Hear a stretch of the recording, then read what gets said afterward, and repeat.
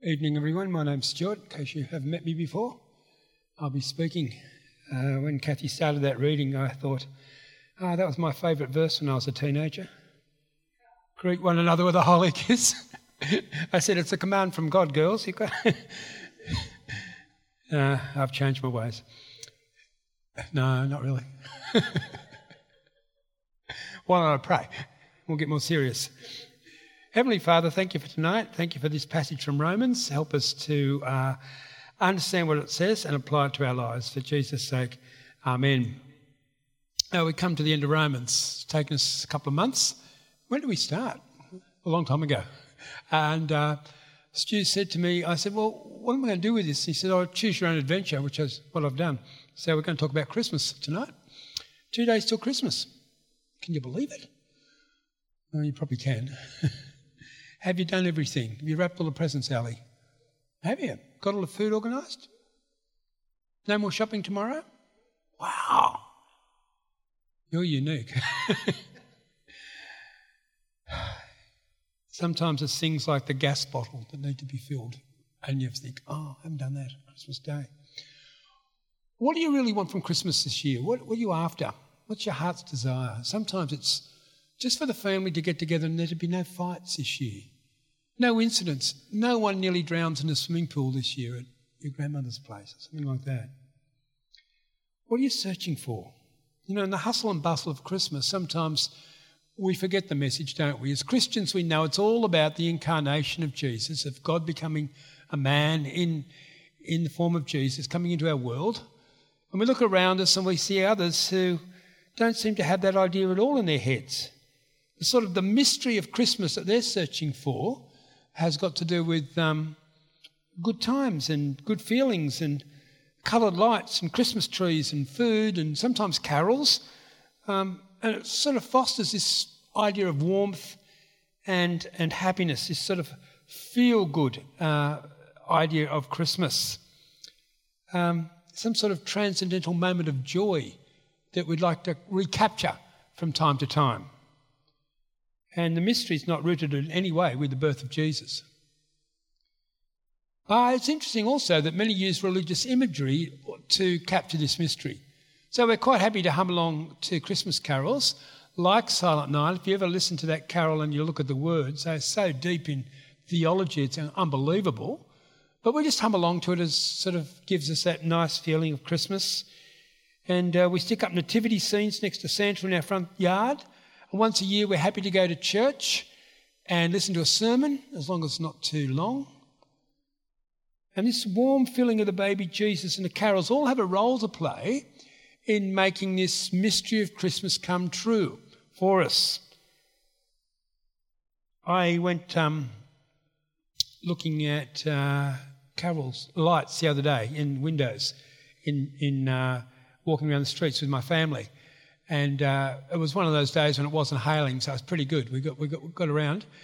And people go to a lot of expense. Do you put lights in your place? No, Lauren doesn't.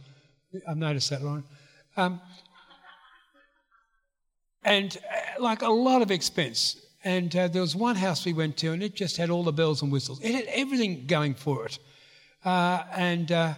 There was an elder lady sitting outside in a chair and she was just wrapped in it all. I think she was the grandma probably of the owner of the house, and she was just sitting in there, and they even had a snow machine you could walk under and the kids were getting... She was in seventh heaven. For her, this was a mystery. She discovered it.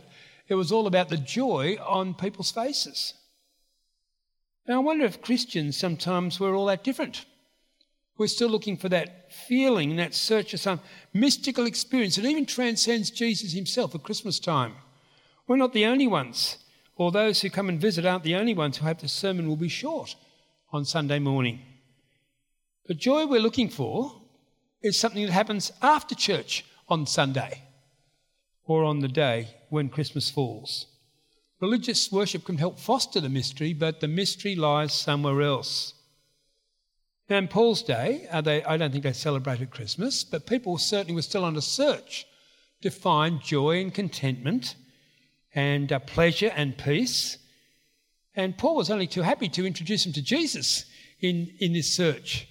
And we're going to look at the end of Romans and see what Paul says about this mystery and what can be discovered about it.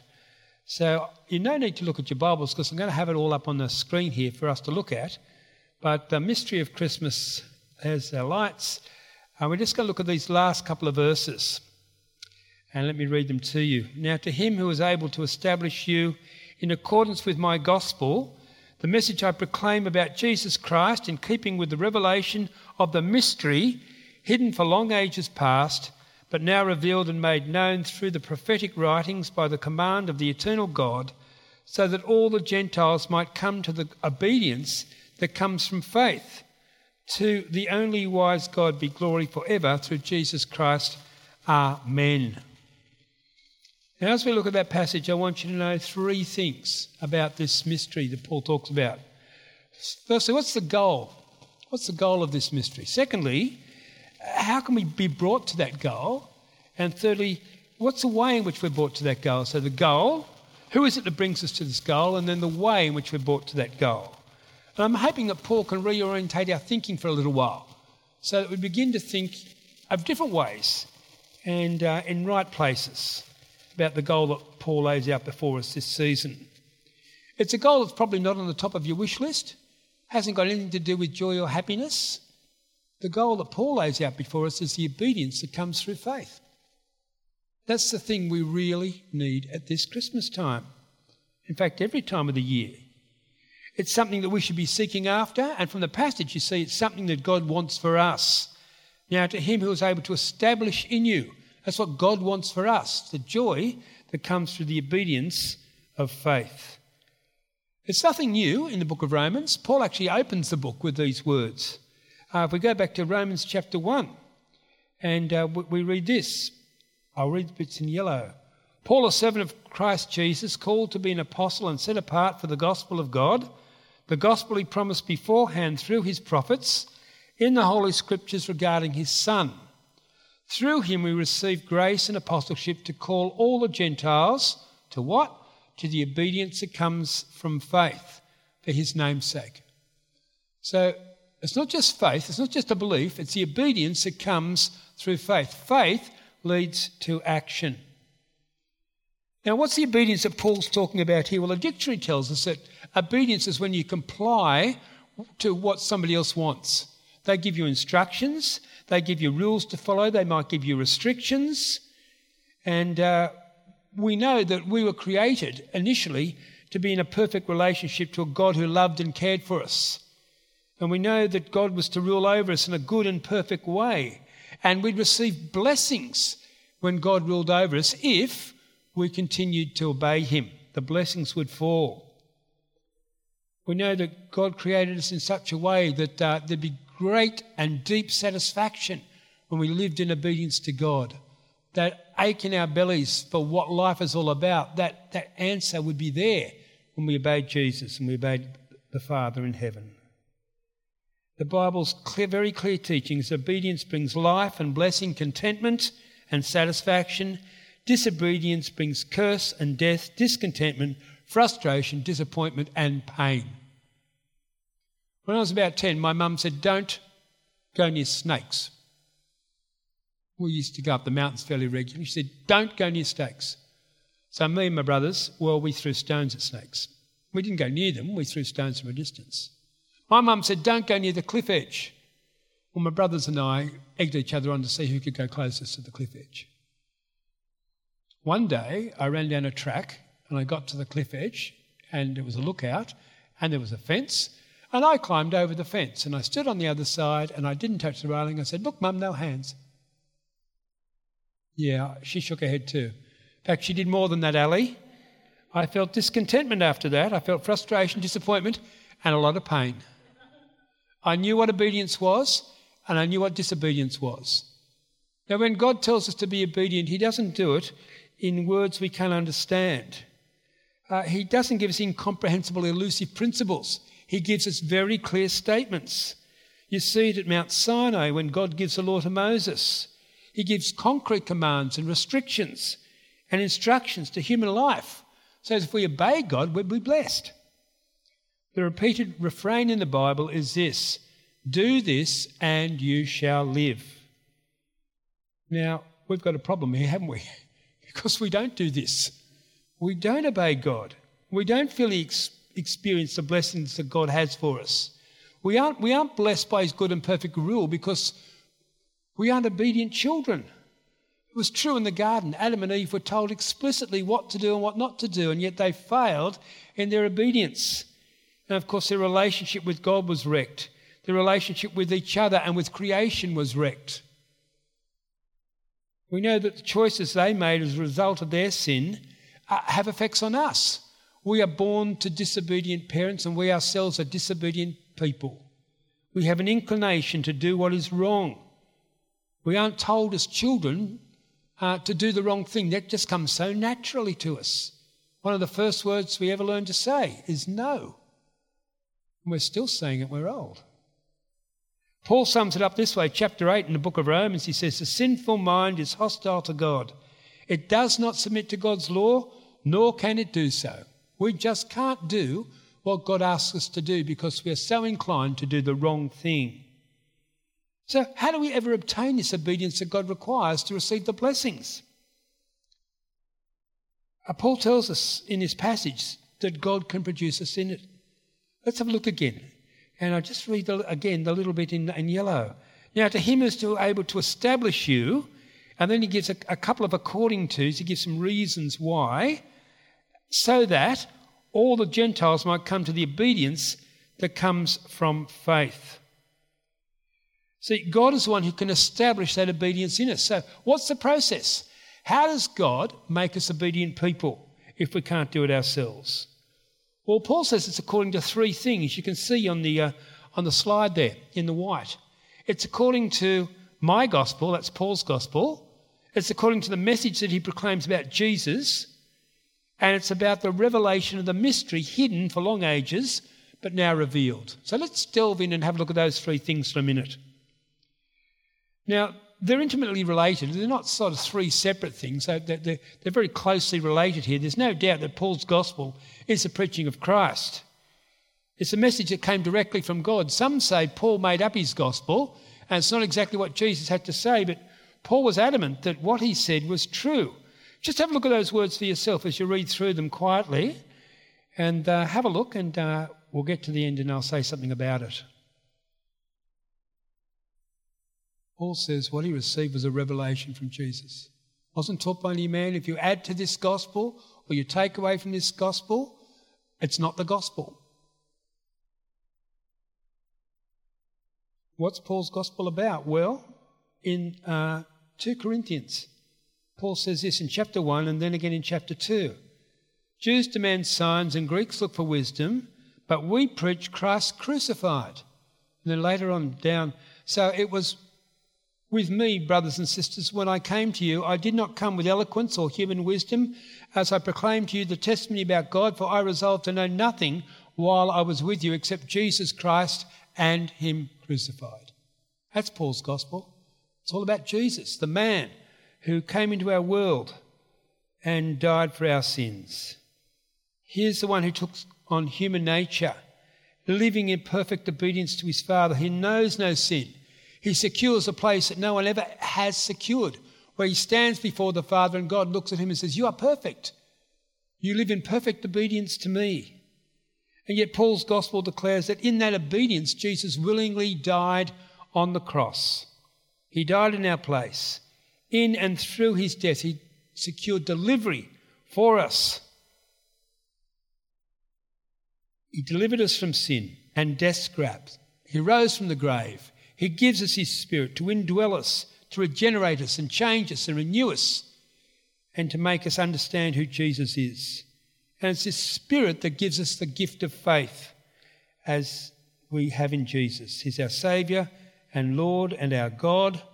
The Spirit is one who renews our affection for God so we can love him and we can learn to love others and we can conform to the image of Jesus. This is the message that Paul has been unpacking all through the book of Romans. That's a summary of what he's been talking about so far. And according to Paul, God works to bring about this obedience of faith. Well, let's look at the third according to finish off with. That third one has to do with the Old Testament, doesn't it? According to, or in keeping with the revelation of the mystery hidden for long ages past, but now revealed and made known through the prophetic writings by the command of the eternal God. When I was young again, my mum lost her engagement ring. We searched the house for a long time. We couldn't find it. It was like the parable of the lady who lost the ring and then rejoiced when she found it. We didn't rejoice because we didn't find it. A month later, my uncle was hosing in his garden. He just lived up the road a little bit. And as he was hosing, he turned over a leaf, and sparkling amongst the leaflet was my mum's engagement ring. It had always been there. It just hadn't been revealed yet. The gospel had always been there in the Old Testament. It was being revealed bit by bit, but it hadn't been truly revealed. We see it as we read the Old Testament. It just didn't pop up. Ever since our rebellion, God has been working towards revealing the mystery to us about how he would save us. He'd been promising for centuries that he'd take away people's sins, that he'd cleanse them, that he'd make their hearts new, so they just didn't obey a law, they obeyed from the heart. Now, during this Old Testament time, God had done lots of things, and you can see it here. He'd worked with Abraham and Isaac and Jacob to bring about the people of God. He'd led them out of Egypt. He'd taken them into the promised land. During that period of the judges, they'd been able to settle in the land, and God raised up people to look after them. He gave them kings. Some were very wise, some were very stupid. But all the time, God was working towards saving his people. He gave them prophets who warned them and talked to them about how God would ultimately bring salvation to them.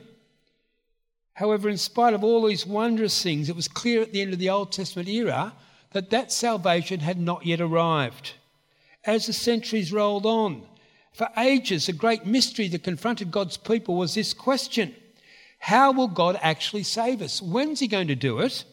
How will he cleanse us from our sins once and for all? How will he make us obey him from the heart? How will he defeat our enemies, and when will he do this? So the big question was how and when. See, this was a great mystery of the Old Testament religion. Throughout the Old Testament, people didn't have to ascend to a higher plane to contemplate and to think about what this mystery was. It wasn't like that. The mystery was a question that needed an answer. And in the coming of Jesus, in his perfect life, his resurrection, his ascension, his giving of the Spirit, and Paul's interpretation of the prophetic writings for us, God finally revealed the answer to the great mystery of the ages. The answer is the answer to every Sunday school question. Jesus. Ever was, ever will be, the definitive answer to all human beings. You don't need to wait for something or something else that's deeper or higher.